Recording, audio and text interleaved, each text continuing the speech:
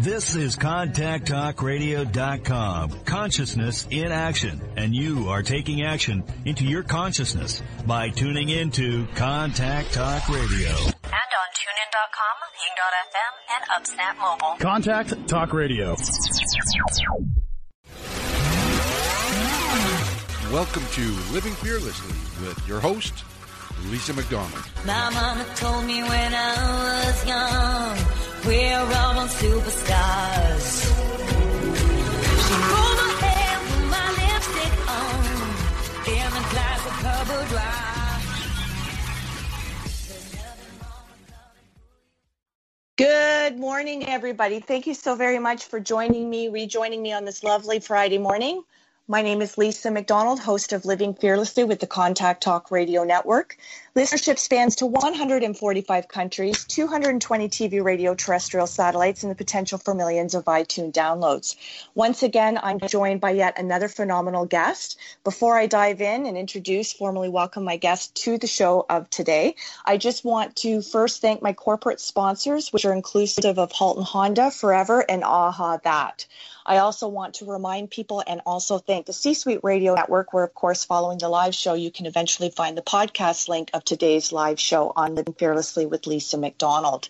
So who is my guest today? Well, I can tell you I'm certainly honored and privileged to be interviewing Dr. Marshall Goldsmith. Dr. Marshall Goldsmith is the author or editor of 35 books, which have sold over 2 million copies, been translated into 30 languages, and became bestsellers in 12 countries. His two other New York Times bestsellers are Mojo and What Got You Here Won't Get You There, so true, the Harold Longman Award winner for Business Book of the Year. In February 2016, Amazon.com recognized the 100 best leadership and success books in their to read in your lifetime series. The list included classics and newer books, management and self-help books. Both Triggers and What Got You Here Won't Get You There were recognized as being in the top 100 books ever written in their field. Marshall is only one of two authors with two books on that list. Marshall's professional acknowledgments include Harvard Business Review and Best Practices Institute, World's #1 Leadership Thinker, Global Gurus, Inc., and Fast Company magazines, World's #1 Executive Coach, Institute for Management Studies, Lifetime Achievement Award for Excellence in Teaching, American Management Association, 50 Great Thinkers and Leaders who have influenced the field of management over the past 80 years, Business Week, 50 Great Leaders in America, Wall Street Journal, Top 10 Executive Educators Economist, UK, Most Credible Executive Advisors in the Era of Business, National Academy of Human Resources, Fellow of the Academy America's Top HR Award, World HRD Congress, India, Global Leader in HR Thinking. His work has been recognized by almost every professional organization in his field. Dr. Goldsmith is a professor of management practice at the Dartmouth Tuck School of Business. His PhD is from UCLA's Anderson School of Management when he was the Distinguished Alumnus of the Year. He is one of a select few executive advisors who has worked with over 150 major CEOs and their management teams. He served on the board of the Peter Drucker Foundation for 10 years. He has been a volunteer teacher for U.S. Army generals, Navy admirals, Girl Scout executives, international and American Red Cross leaders, where he was a National Volunteer of the Year. Marshall's other books include Succession, Are You Ready?, a WSJ bestseller, The Leader of the Future, a Business Week bestseller. 3 of his books have been American Library Association Choice Award winners for Best Academic Business Books of the Year. Over 300 of his articles, interviews, columns, and videos are available online at www.marshallsmithgoldsmith.com for viewing and sharing. Visitors to this site have come from 197 countries and have viewed, read, listened to, downloaded, or shared resources over 25 million times. Just wow, Marshall. You came out of the womb running, my friend. Well, thank you so much for inviting me to talk with you. Well, when I say this is an honor and a privilege, there's no understatement to that. You are just killing it in this space. I mean, you're dominating the space, and you're doing things in succession, and you're reaching people all over the globe, and you're empowering them to empower themselves. So I want to say kudos for you, for your commitment, your dedication, and your longevity, for all that you bring to the rest of us. So thank you so much. Oh, thank you.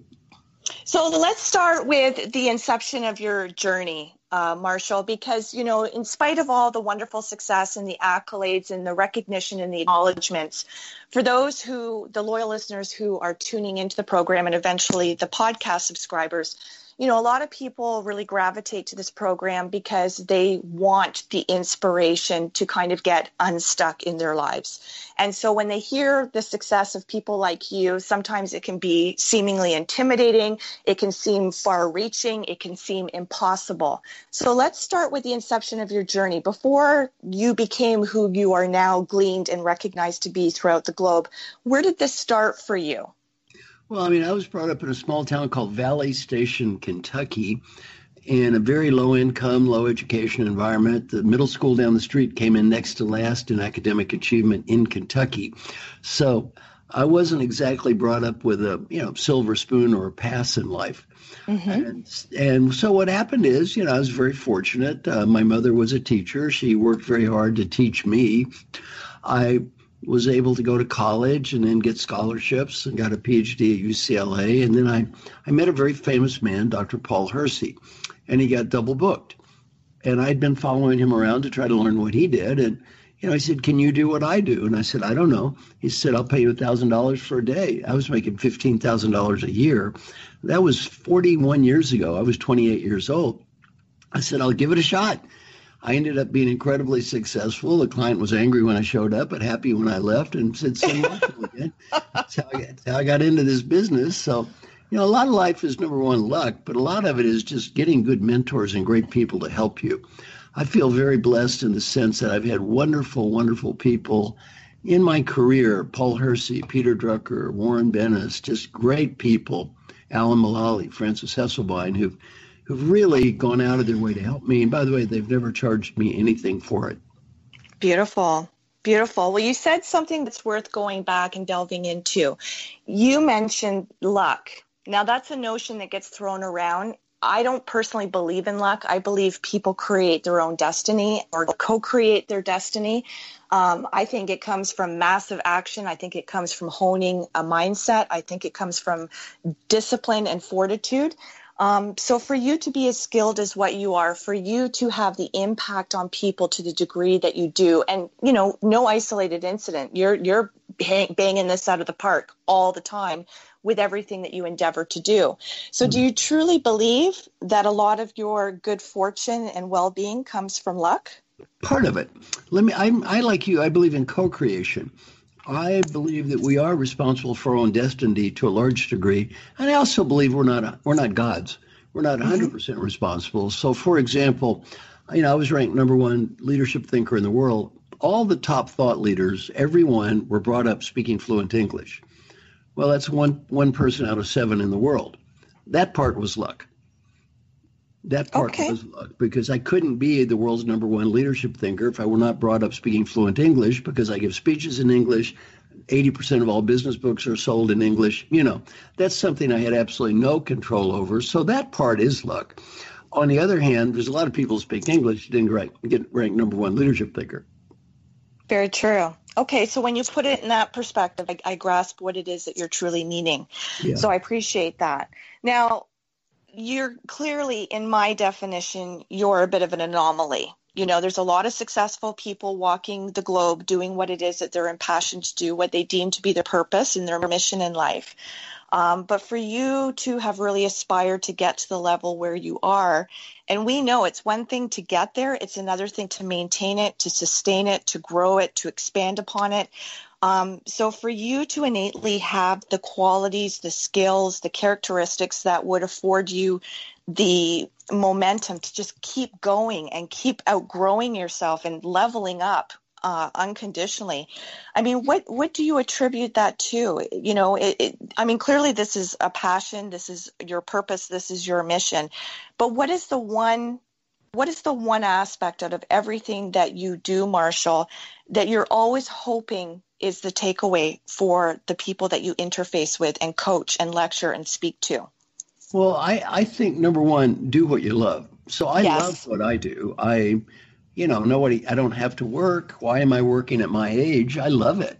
And I travel all around the world. I enjoy my work. So really, if you love what you do, number one, that makes life much easier. Number two, though, life is constant reinvention. And you mentioned getting to the top is one thing. Staying at the top is something else. Well, it's my good friend Whitney Johnson wrote a book called Disrupt Yourself. And you have to do that. If you can't really coast, and especially in the new world, you have to not just sit there and say, well, look, I'm a success, therefore I'll just keep doing this forever. You've got to reinventing yourself. You've got to write the next book. You've got to look for new things to learn and grow and do. Because, Bob Dylan has a quote, he was not busy being born, was busy dying. So, it's not a matter of you become successful, then coast. It's really a matter of you become successful, you work very hard, and then you face the fact you have to reinvent yourself. Absolutely. Now, how is it that you are able to, with everything that you've already accomplished and for everything that, people can Google you, they can Wikipedia you, how is it that you keep yourself fresh, whether it be content, whether it be additional clarity, peeling back that onion to realize things that you didn't perhaps understand to the depth that you did before and everything else you endeavor to do without coming across as being redundant? Well, again, I think a lot of it is just loving what you do. I mean, I sing a little song every morning. It gives me a lot of energy. Would you like to learn the song? I would love to hear your song. There's no business like show business. So every day, like today, I'm giving a talk in front of 500 people. When I hang up here, I tell myself it's showtime. I think that's a very healthy way to look at life. I mean, have you ever been to a Broadway play? Did you ever see the kid out there saying, my foot hurts, I have a headache, I'm tired, I did this show last week? No, they're up, they're positive night after night. Why is showtime? I think that's a great way to look at life. It's showtime. And when I coach executives, sometimes they get a little whiny, and I have to tell them, look, I give them the Broadway play story. I said, that kid's not complaining. Kid is making about 1,000th what you are. Showtime. And, and be a professional. That's what life is. And to me, I'm not big on whining and poor me and isn't life awful. It's not awful. I think very lucky and very blessed. And, I think it is showtime. So it's a great way to look at life. It makes you feel positive and upbeat and happy every day. Well, I love that metaphor. I really, truly do. I love metaphors, whether it be sports related or anything of the sort, music. You said something that's also, a point that we talk about quite consistently on this program, Living Fearlessly with Lisa McDonald, and it's victimology. A lot of people just can't get out of their own way. People just, aren't committed to incorporating the good stuff so they can recalibrate their mindset, maybe get rid of all the indoctrinated blueprint that was impressed upon them from an early age, whether it came from the family, the generation, the era, old school way of thinking. So, what do you say to people who are listening to you right now, Marshall, who are very truly genuinely inspired by your story, but they think that you fall into that category of being a select few? Yes, you've identified that you weren't born with a silver spoon in your mouth, and many of my guests, of course, are not. The people who I believe aspire to this level, it's because it's come from being in the abyss at one point in their life and going, okay, I can make better choices for myself. This does not have to define me. This does not have to be the legacy I choose to leave behind or the script that takes me forward to the next, throughout the trajectory of my life. So, when it comes to people who are listening to you right now, Marshall, what would you say for anyone who's on the cusp? They love what you're saying. They respect what it is that you've managed to cultivate for yourself in your life, but they somehow have it, they have that belief that, you fall into that particular category of only a select few, or you were born with a certain gene that they somehow got missed in the birth channel. Like, what would you say? Well, the first thing is, let go of the past. Yes. In life, the one thing in life we cannot change is the past. What's done is done. Forgive yourself for whatever real or imagined mistakes you've made, because you can't go back and redo those anyway. Forgive other people for being who they are and say, here I am today. Now, I'm going to give your listeners one technique that takes 4 minutes a day, costs nothing, will help them get better at almost anything. Mm-hmm. Some people are skeptical right now. They're thinking 4 minutes a day, costs nothing, help me get better at almost anything. That sounds too good to be true. Half the people that start doing this quit within 2 weeks. And they don't quit because it doesn't work. They quit because it does work. This is very easy to understand, but hard to do. It's called the daily question process. And the way it works is you get out a spreadsheet. On one column, you write down a series of questions that represent what is most important in your life: friends, family, health, work, whatever it is for you. Every question has to be answered with a yes, a no, or a number. And 7 boxes across, one for every day of the week. At the end of the week, the spreadsheet gives you a report card. Now, again, I'll warn your listeners in advance, the report card at the end of the week might not be quite as beautiful as the corporate values plaque they see stuck up on the wall. Right. If you do this every day, you learn that life is incredibly easy to talk. Mm-hmm. And life is incredibly difficult to live. And you don't look at those talking values, you look at those live values. It's a great way, though, to keep focused. Now, I'm going to give you my first 6 questions. If your listeners just ask yourself these 6 questions every day, our research on this is amazing, how much better things get. And they all begin with the phrase, did I do my best to? Now, this goes back to your point. Did I do my best to? That's the one thing in life we can't blame on somebody else. Right. All we can do is our best. And, you are where you are. Do your best. Well, the first one is, did I do my best to set clear goals today? Not did someone set goals for me. Did I do my best to set my own goals? Number 2, did I do my best to make progress toward achieving my own goals? Don't wait for someone to, quote, motivate you. You're responsible for your own life. Motivate yourself. Mm-hmm. Number 3, did I do my best to find meaning? Did I do my best to find meaning? 2 flight attendants on the same airplane. One's positive, motivated, upbeat, enthusiastic. One's negative, bitter, angry, and cynical. They're on the same flight. I'm sure you've been on that flight. One is finding meaning and one isn't. Well, a lot of meaning is what we create out of what's there, not just what's there. Number 4, did I do my best to be happy? Rather than saying, did someone make me happy today? Did I make myself happy today? Number 5, did I do my best to build positive relationships? So rather than saying, are other people trying to be my friend, am I trying to be their friend? And finally, number 6, did I do my best to be fully engaged? Rather than waiting for your company or the world to engage you, take responsibility for your own engagement. Well, just by doing this every day, the research we have is amazing. About 1/3 of the people report they get better at everything. About 2/3 say they get better at 4 out of the 6 items. About 91% say they get better at least one. About 9% stay the same, and almost nobody gets worse. Why? Every day, and going back to your good point, these questions get us to focus on the one thing in life we can control. Did I do my best? Mm-hmm. And that takes you out of, as you said, victimology. I'm familiar with that word, but I like it. It takes you out of that victim mindset and puts you into a mindset of saying, look, here I am. All I can do is my best. Am I doing that every day? Lovely. And what I particularly love about that, that's so powerful and it's so empowering at the same time.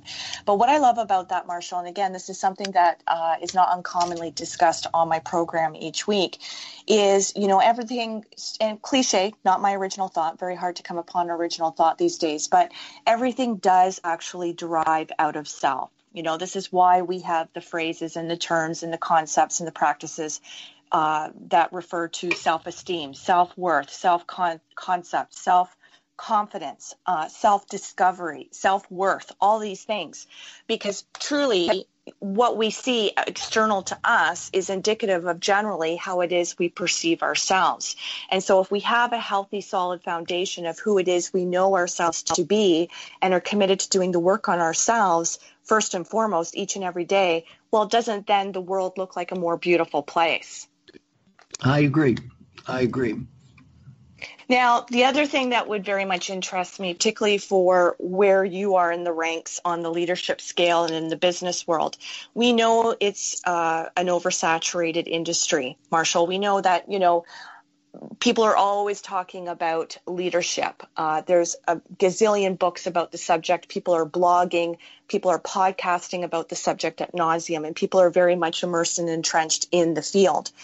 But for what we see, and not going down the rabbit hole here, but for what we see in terms of how leadership is perhaps depicted or illustrated these days, when we're looking at the younger generations coming up and they don't necessarily have a sense of prior history to know who in the past has really embodied leadership and who has really demonstrated that and has walked their talk and had a positive message that can resonate with everybody. What do you say about the current culture of leadership? Well, I think people today are people, and there are many young people out there who I think have the potential to be fantastic leaders. So I am not down on the new generation of people at all. I think young people have the potential to be great leaders. A lot of young people are criticized for things that really, I think, are just related to being young. Now, for example, one night I had dinner with Narendra Modi. Narendra Modi is the founder of Infosys, is a business icon in India, just a great guy, multi-billionaire. And we had dinner together, and I have a PhD from UCLA, and he has a PhD from Berkeley. And I said, Mr. Modi, when I was a kid, I was a communist hippie. You know what he said? Me too. And you know what he said? If you're a communist when you're young, that just shows you have a heart. He said, if you're a communist when you're old, that shows you do not have a brain. Right. I think a lot of young people believe things that young people believe, and that doesn't mean they're bad or anything else. It just means they're kind of young and idealistic, and that's fine. There's nothing wrong with that. And everybody changes as you grow older. So I think a lot of it is just a matter of maturity, and everybody learns as they grow up, and the world is different than it was. In many ways, the world is tougher than it was. Globalization is very hard. I'm very proud of my daughter, Kelly. She's a professor at Vanderbilt. She got a PhD from Yale. She was on Survivor, the third season. Survivor. Oh, really? Fantastic. Yeah. So anyway, Kelly, when she got her PhD at Yale, there were 22 students in her department. She was the only one born in America. Wow. And, when I went to school, everybody was from the United States. When she went to school, she's the only one that was from the United States. And they weren't there to get drunk and go to parties. They're serious. Well, it's tough out there. Global competition is very, very tough. We didn't have that in the past. We do now. So young people coming up are entering into a very, very positive world in terms of lots of opportunities, but a very challenging world in terms of tough competition. Okay, so there's a couple simultaneous thoughts that came to me. I'm going to try and hold them both. So if we go back a little bit to what you said, I want to be a little bit more specific with my question, although I appreciate what came out of your answer. So in terms of, I'm not targeting millennials specifically or talking about the younger generation specifically, maybe not perceivably being deemed as leadership type material.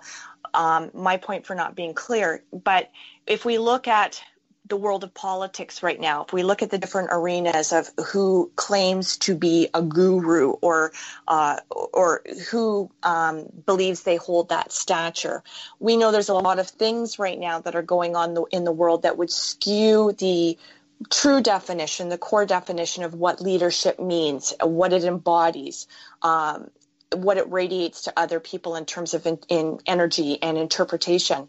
So when we look at what's happening in the world of so-called leadership, and some people have that title based on position but aren't necessarily walking the talk, what do you say about what's going on with the current culture of leadership? Well, to start with, one of the things I do when I'm interviewed is I only talk about areas where I'm an expert. Right. And I have a theory. If I'm not an expert, I don't talk about it. I'm not an expert on politics, and I'm not an expert on macro level societal issues. I am an expert at helping individuals achieve positive long-term change in behavior. So I know a lot about that. And my friend Alan Mulally taught me this. He said, if you're not an expert and you're in a position of authority, don't express an opinion, because you can actually do more harm than good. So I'm not an expert on politics, not an expert on broader societal issues. I'm not an expert necessarily on one generation as opposed to another. What I am an expert on, though, is helping people achieve positive long-term change in their behavior. Fantastic. Fantastic. I appreciate you saying that. And although you are a self-proclaimed non-expert in the field of politics and world issues specifically, we are a byproduct of our community. We are a byproduct of our society and our culture. And those things do become penetrated into our sphere of energy, dependent upon, of course, we choose to allow it to come into our field. So, clearly you're a very brilliant man. Clearly you know enough about what's going on in the world. And I love the fact that you choose to be laser focused on what works for you, what fires you up every day, and what you know is your purpose and your passion in terms of, anchoring people along for the ride and helping them to recognize what it is that they bring to the world in terms of their talents, their skills, their passions, their purpose, and their mission. So, in terms of... Let me give you an example about that. My friend Okay. who taught me this lesson. Well, to start with, one of my clients was J.P. Garnier, CEO of GlaxoSmithKline. I asked J.P., what did you learn about leadership as the CEO of GlaxoSmithKline? And he said, I've learned a very hard lesson. He said, my suggestions become orders. Now, I said, if they're smart, they're orders. And if they're stupid, they're orders. And if I want them to be orders, they're orders. If I don't want them to be orders, they're orders anyway. My suggestions are orders. I asked him, what'd you learn from me when I was your executive coach that helped you the most? He said, you taught me one lesson that helped me be a better leader and have a happier life. I asked him, what was that lesson? He said, before I speak, stop and breathe and ask a question. Is it worth it? And he said, as the CEO of GlaxoSmithKline, 50% of the time, if I had the discipline to stop and breathe and ask myself, is it worth it? What did I decide? Am I right? Maybe. Is it worth it? No. Well, my friend Alan Mulally was the CEO of Ford who did a turnaround. The stock went from $1 to $18, probably the greatest CEO of the century. And Alan went to Ford, and the stock was the company was losing $17 billion. So he asked his top leaders, he said, each one of you, I want you to come to me with your top 5 objectives and rank them red, yellow, green. Green is, I'm on plan. Yellow is, I'm not on plan, I have a strategy to get there. And red is, I'm not on plan, and I have no strategy, I'm lost. Well, the first meeting, 16 leaders, 5 priorities each, everyone said green. So Alan said, well, we're losing $17 billion. If we're all on plan, our plan must be to lose $17 billion. Let's write the plan over. This is not a good plan, right? Very bad, very bad. So finally, the next meeting, the guy said red. Alan stands up and applauds, and he said something very deep, which he taught me a great lesson. He said, thank you for having the courage to say red. He said, you're not on plan and you don't know how to get there. Then he said something very profound. He said, as a leader, I want to assure you of one thing. My name is Alan Mulally. I'm the CEO of the Ford Motor Company. I know less than you do. Wow. I know less than you, and it's okay. Yes. Why don't we just work together and find people who know the answers and listen to them? And Alan's attitude is, if I'm not an expert on this topic, and there are other experts out there, why am I speaking? Mm-hmm. I love Beautiful. that. Yeah. I love that too. Thank you for sharing that. By the way, Very powerful. How many CEOs say that? Not too many. Not too many. See, and certainly don't go on record with that either. Oh, no. It's Fantastic. amazing man. 90% of all CEOs would say, have you thought of this? And the second they said that, the direct report would have said, sir, yes, sir, and just run out and did it. Fantastic. Yeah, a lot of discipline. Well, yes, it is. And I want to delve into that too, because everybody who I interview who is successful in their own right, generally that comes from whatever works for them, whatever they've honed, whatever they've incorporated into their daily regimen to keep them on the straight and narrow and to keep them on the trajectory of going up, up, up, up, up. So what would some of your daily mantras, what would be some of your rituals, what would be some of your daily practices and routines that really you would never think now to deviate from because it seems to be working for you? Well, I'm going to share some of my daily questions that I do on this daily question test every day. Mm-hmm. Mine, though, are not intended to be someone else's. If they work for you, great. If they don't work for you, write your own questions is my attitude. By the way, if your listeners would like an article about this process and all my questions, just send me an email, marshall@marshallgoldsmith.com. And Marshall has 2 L's. I'll send them a copy of the article and my own questions. But one of mine every day is, how many times yesterday did you try to prove you were right when it was not worth it? Well, yeah, that's pretty hard for that old professor not to be right all the time. Right. I don't see a lot of zeros there for me. Right. Yeah, that's a tough one. That is a tough one. How many angry or destructive comments did you make about people yesterday? Well, I don't see as many zeros on that one as I should either. How many steps did you take? How many push-ups? How many sit-ups? Did you say or do something nice for your wife, your son, your daughter, your grandchildren? Just questions about life every day. How many minutes did I write? Well, those books don't write themselves. How many minutes did I write? So just a bunch of questions about life every day, and just the process is what's good, because it gives you the discipline to ask yourself, really not what's most important to Marshall, but what's most important to me. And am I doing that? Because that's right. What matters. Yeah. Lovely. Well, and I want to delve into that point, because those are very profoundly key questions, and they certainly will keep you on the straight and narrow, and they will make you have to think twice about, am I being authentic? Am I being genuine, or am I being disingenuous? Am I being honest? Am I being congruent? Do my words match my actions and my behaviors, and is that showing up in my results, et cetera, et cetera? But I also talk about, and again, not a unique thought, but how we dialogue with ourselves is so crucial. So before I would even go so far as to say, was I kind to somebody else? Did I offer an unsolicited compliment? Did I do something voluntary to help somebody without them necessarily having to ask for my intervention or my assistance? I think it's important that we are to ourselves, first and foremost, what we would not only want to emit out there to other people externally, but the reciprocal of what we would hope, synergistically would come back to us as well, and keep us all flowing in that positive vibe of co-creation and anchoring people up and empowering other people to empower themselves. So for me, I think self-dialogue is so key, because if you're self-deprecating, if you're always looking for the failure, if you're always looking for what you did wrong, if you're always focusing on your weaknesses as opposed to your strength areas, then again, energetically, that's what you're going to emit out to the rest of the world. And that's completely counterintuitive. And if you're looking for results, if you're looking for things to come to fruition, the chances of that happening with that type of mindset is next to none, 0 to none. So what would you say about self-dialogue and embracing yourself, being your own hero, being your own shero, being your own best friend, being your own leader? Well, I completely agree with what you're saying. And I think it's very good to, as I said, forgive yourself too. Yes. Not beat yourself up over the past. I just wrote a new book with Sally Helgeson called How Women Rise. Mm-hmm. And one of the issues that women have more than men are women tend to be more self-critical than men. Mm-hmm. And one of the things that comes out in the book is exactly what you talk about. Is don't be too hard on yourself. You can't be that perfect everything to everyone. You're just human.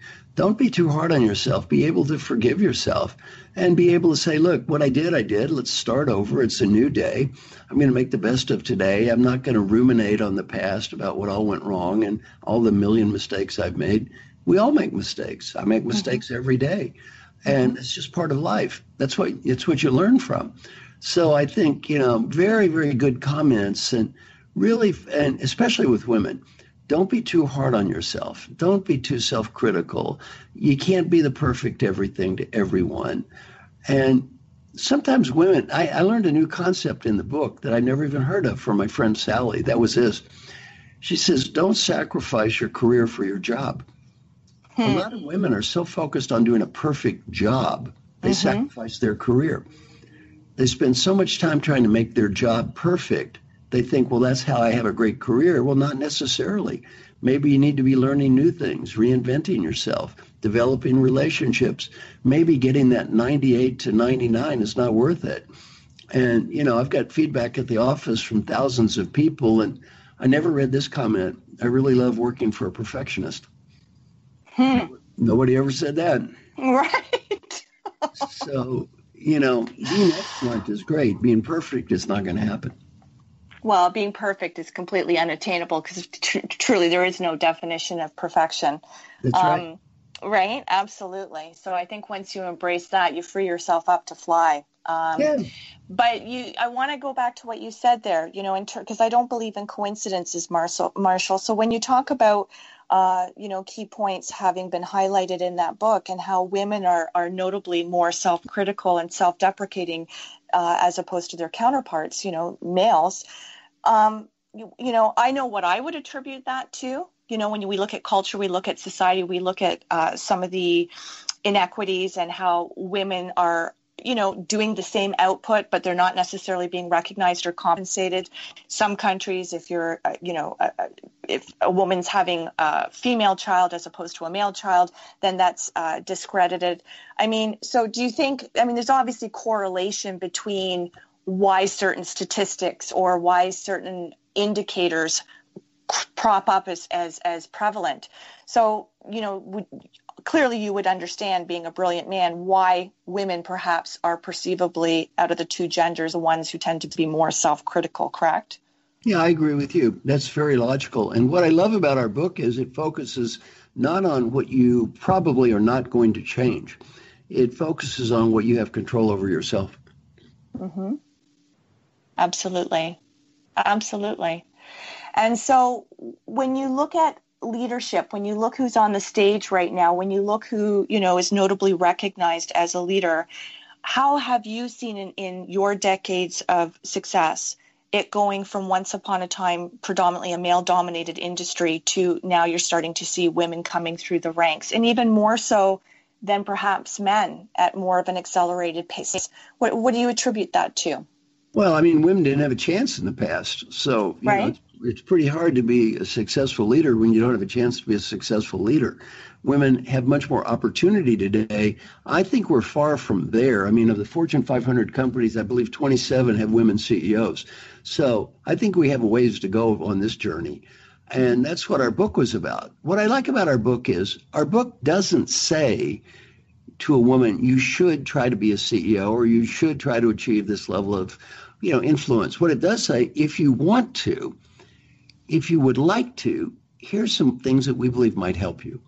And what I am so proud of in our book is our book has received no negative political feedback from the left side or the right side, either one. Wow, that's unheard of. Well, it is kind of unheard of. I'm very proud of that. And the reason is we don't focus on that. Mm-hmm. We don't focus on what you're not going to change. We focus on what you can change, and we don't make a value judgment. Mm-hmm. We don't say every woman should try to be a CEO.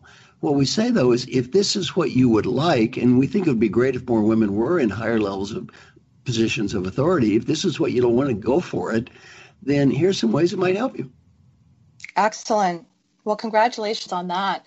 Let me ask you this question then. So if we're talking about statistics and we're talking about, the female demographic versus the male demographic, in terms of the people that you've coached and mentored, mm-hmm. have you come to see a correlation between perhaps women being less or more coachable than your men clients based on what you've identified as being highlighted in your book about women being more self-critical? Do you notice a difference in terms of coachability? Yeah, in terms of coachability, I'm not a really good sample on that one because I only work with coachable people. I have a very unique billing system. I don't get paid if my clients don't get better. And better is not judged by me or my client. Better is judged by everyone around my client. Given that, I have zero interest in working with people who don't care. Awesome. So, yeah, if they don't care, I'm not here to judge. Why should you? Why should I? And if, I don't get paid if they don't get better. So if they don't care and they have an attitude, I just don't work with them. So Marshall goes hungry if that's your business model. Yeah, that's it. So I just don't work with them. So there's no point. Everyone I work with is very motivated, and my job is helping successful, motivated people get better. And some people have asked, well, why would these fancy CEOs you coach, why would they have a coach? They're already mega successful. How many of the top 10 tennis players have a coach? Absolutely. 10. Well, why do they have a coach? Because they want to be more successful. The world's mm-hmm. greatest choreographer is a woman named Twyla Tharp. She's had the same personal trainer every day for 27 years. Why? Mm-hmm. Well, the trainer doesn't teach her anything new. She's smart enough to realize she needs help. I have a woman call me on the phone every day. She just listens to me read the questions I wrote and provide answers I wrote every day. Now, why do I do this? Somebody asked me, don't you know the theory about how to change behavior? I wrote the theory about how to change behavior. Why do I do this? It's simple. My name is Marshall Goldsmith. I got ranked #1 leadership thinker and #1 coach in the world. I have a woman call me up every day just to listen to me read questions I wrote and provide answers I wrote. Why do I do this? I'm too cowardly to do it by myself. I'm too undisciplined. I need help. And you know what? It's okay. It's okay to need help. Once we get over that macho nonsense of I can do everything on my own, life is better. You know, when I tell people, if you've got something you haven't done for 20 years, why do you think you're going to start doing it next week? Right. Very true. Very true. Well, let me ask you this then, Marshall. You know, we know, because I've had different coaches and I've had different mentors, different people who have been very instrumental in my own growth and development as I've risen in ranks, for lack of a better term, of my own growth and development. And, you know, sometimes people outgrow each other. And so a good coach, a good mentor would always say, you know what, I think we've gone as far as we can go with one another. I'm quite happy with the results. I'm glad that you're happy with the results because you're also committed to ongoing growth and development. There may come a point in your journey where we've kind of expired with one another and you need to move on to someone else. I mean, but for your level of coaching and for your level of success, who would you possibly recommend a client to go to beyond yourself? Well, I think there are a lot of great people. The way I would answer that question is go to what? For example, I'm an expert at helping successful leaders achieve positive, lasting change in behavior. As you've noticed, outside of that, I don't really try to express a lot of opinions because I'm not an expert. My friend David Allen is the world's expert on getting organized and personal productivity. Mm-hmm. Well, if you need, I had him coach me. Right. I mean, I read the book, but he wrote the book. You know, he knows a whole lot more than I do. My friend Rita McGrath is an expert on strategy. I'm not an expert on strategy. She is. So I would really say look for people that have expertise that matches your unique needs, not just is someone a good coach. Right. I'm a good coach at what I do. Mm-hmm. I'm not really helpful to people, though, that have other needs. Excellent. Love it. Well, you really know yourself well, which is why you're as successful as what you are, because that's key, right? If you don't have a clue as to who you are, what your strengths are, what your assets are, you know, how then can people understand what your message is? How can anything you impart to them truly resonate and land? So this is why you're on my show today, Marshall. And this is why you've, again, going back to the top of the hour, you have all these accolades and recognition. And this is why you excel at what you specifically excel at. Now, you know, I'm sure there's a million testimonials and endorsements. If I were to ask you the question, you know, can you tell me an example of prior to somebody having connected with you to commencing upon working with you to perhaps being further ahead in the journey and the tangible results having shown up, you know, you'd have a million testimonials and endorsements to support the answering of that question. What I would be more interested in knowing is going back to you only work with people who are in fact coachable, who want to get better, and who are committed to that. Now, has there ever been a point where somebody initially, upon meeting you, it was clear that they were uncoachable, but then over a period of time they did, either on their own volition or through you two remaining somehow connected, they came back like gangbusters, and whatever it was that their result was, or whatever it was they were aspiring to get better at or excel at, you know, do you have a story such as that? I'm sure there are such stories. I don't have any because I wouldn't work with them. Again, I have 10 times as many requests for coaching as I have time to do it. Right. So I'm really not in the savior business, and I'm not in the motivating the uncaring business. And there's nothing wrong with that business, by the way. That's just not what I do. So I am actually not into the motivating those that don't care to start caring business. I'm in helping those that do care get better business. And I get that. But what I'm trying to get at is, has there been a shift from an initial consult to maybe it being clear, okay, I thought I was coachable. I thought I was ready to take the leap of faith with you. Not quite there yet. But then after a period of time of reflection and introspection, they came back and they just soared. If they said they're not quite there yet, I would probably say goodbye. Okay. Good enough. Okay, let's move on from this. Moving on. Question. Moving along. Clock is Okay. ticking. Absolutely. So for somebody, like I say, for somebody who has accomplished as much as what you have, what is next on the horizon for you? What have you not accomplished or endeavored to do that's on your list of, okay, now maybe it's the right time I can embark upon this? What would that be for you, Marshall? Well, I've got 2 new books on the horizon. One is called Stakeholder-Centered Leadership, which I think I want to give away. And it's really a summary of all of my views on the leader of the past, the leader of the future, why the future is going to be different than the past, and some ideas for the leader of the future. The second book is called Leading Your Own Life.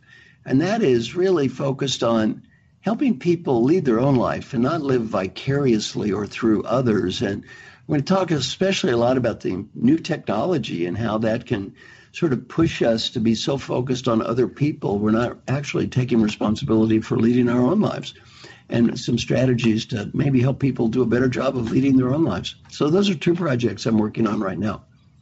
Fantastic. And what about upcoming speaking engagements, anything of that nature? What else is on the calendar for anybody who might want to sign up for anything or just be more mindful of what's coming up for you? You know, September 30th, I've got one coming up. It's kind of interesting in Amsterdam. Yeah, Wow. I'm working with this other guy. It's kind of an interesting contract. He wanted to get his picture made with me, and he's unemployed right now, and he's kind of looking for work, but he seems like a good guy, Barack Obama character. So. Oh, wow. So I'm going to be the opening act for Barack Obama in Amsterdam coming up at the end of the month. So that should be fun. And Get out. I just did a program. I did a program in Moscow with 20,000 people recently. That was fun. So I travel all around the world giving talks, which is great. Mm-hmm. Wow, that's I got goosebumps when you said that. That's going to be phenomenal. And sorry, when is that again? September 30th. September 30th. Okay. And, so with everything that you've done, Marshall, do you have a certain platform or vehicle in which to impart your message that you are more passionate about, whether it be speaking, whether it be individual coaching, whether it be being an author, taking pen to paper? Do you have within that sphere of what you do, is there one that speaks to you more than the other in terms of passion? Well, they're different. So yeah, they are. Very different. I love speaking and teaching because that's just what I enjoy the most. It's fun for me. I like the process of doing it. I love coaching because coaching is where I learn everything. In theory, I'm supposed to teach my clients. In practice, I learn far more than I teach. Mm-hmm. Then writing and videos, that's the way I reach people. I have over 1.1 million followers on LinkedIn. Wow. So I've got a lot of followers. I make videos every week, and I give all my material away. You can copy, share, download, duplicate any of my materials. And also, I'm adopting people. So I made a little selfie video on LinkedIn in honor of my heroes and said, these people were nice to me. My name is Marshall Goldsmith. I'm going to give away everything I know to 15 people.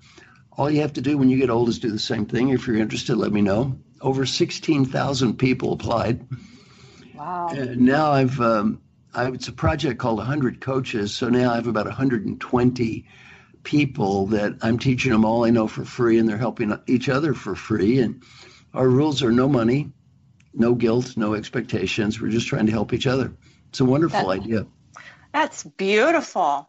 And so with all the people who would apply and provide submissions, what would be some of your criteria outside of instinctually going, okay, this person qualifies? How do you discern that?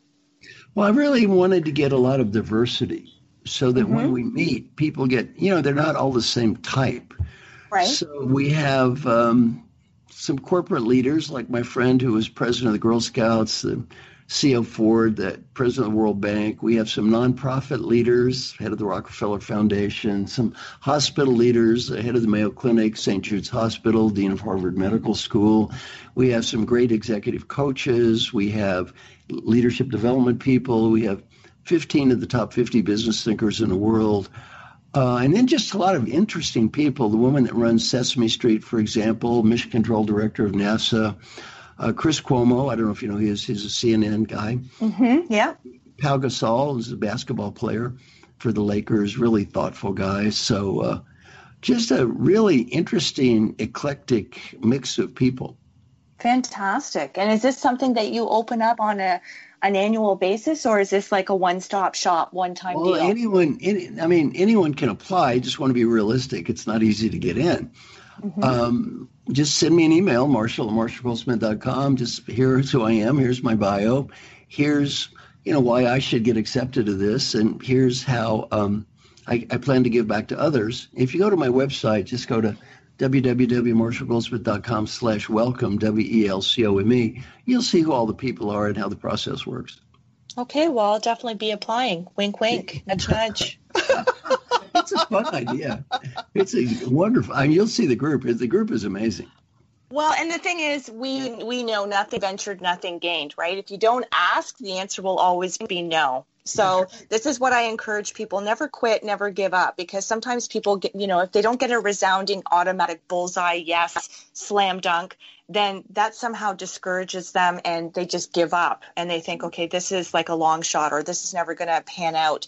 But usually the people who are in the background looking at people at your level, they're going, okay, who's really persistent here? Who's consistent? Who's got fire in their belly? Who's got the right mental attitude and aptitude that they would constitute being considered a candidate, a successful candidate for this program? And that's really about anything in life, truly, I believe. So, yes. So, Marshall, being cognizant of time, because these shows always go far too quickly for my liking, I want to give you the floor here. I want to give you the opportunity to reiterate where it is people can find you, where people can have a consult with you, connect with you, where people can buy your books, and any last minute takeaways, anything that you would wish to say to impress upon the listening audience out of your years of coaching. What would be the one thing that you say when you're on the stage? What is the thing that you want to last penetrate and resonate with the listening audience and the podcast subscribers? Well, first, to reach me, it's very simple. My website is www.marshallgoldsmith.com, and Marshall has 2 L's. My email is marshall@marshallgoldsmith.com, so that's the easiest way to reach me. My final advice is to just take a deep breath. For your listeners, take a deep breath. And imagine you're 95 years old and you're just getting ready to die. Right before you take the last breath, you're given a beautiful gift, the ability to go back in time and talk to the person that's listening to me right now. The ability to help that person be a better leader, even more important, have a better life. What advice would that wise old you, who knows what mattered and what didn't, have for the you that's listening to me right now? And whatever you're thinking now, do that. Some friends of mine interviewed old people, and 3 themes come up. Number 1 is be happy now. Not next week, not next month, not next year. Be happy now. Number 2 is build great relationships with people. People you love, people you work with, build great relationships with people. And the one you've talked about a lot is go for it. If you have a dream, go for it. If you don't go for it when you're 35, you're probably not when you're 85. Just get out there and do it. So that tends to be the advice from old people, which everyone needs to look in the mirror, as you said, and figure out what's the best advice for me. Absolutely. Well, Marshall, I can't thank you enough for the gift of your time, your wisdom, your insights. You're clearly rocking it. I'm one of your loyal fans, and I just want to say thank you so much. And you have an open standing invitation to come back here anytime, because for somebody who's continuously got all kinds of hands in the pots, there's always going to be momentous, continuous updates that you would wish to share with the listening audience. So please know you're always welcome to join us here on Living Fearlessly with Lisa McDonald. I want to say thank you. So I'd like to say to my listening audience, thank you once again for taking time out of your hectic schedules for joining us here, myself and Dr. Marshall Goldsmith. We come live here on Living Fearlessly with Lisa McDonald, as you know, every Friday at 8 a.m. Pacific, which converts to 10 Central, which converts to 11 Eastern. I want to thank once again my corporate sponsors, which are inclusive of AHA That, Forever, as well as Halton Honda. I also want to remind you, as well as thank my family and friends over at C-Suite Radio Network, where eventually you can find the podcast link also on my host page, Living Fearlessly with Lisa McDonald, with the C-Suite Radio Network. And again, thank you to the Contact Talk Radio Network, which is, of course, where I go live every Friday. So I want to wish you a fantastic weekend. I'm here to uplift you to fear less and to live more. Looking forward to doing this again with you all next Friday. Take care. Love and gratitude. All my best. Bye-bye, Marshall.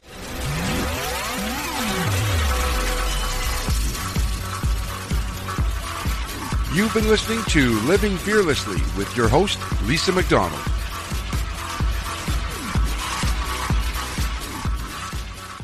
This podcast is a part of the C-Suite Radio Network. For more top business podcasts, visit c-suiteradio.com.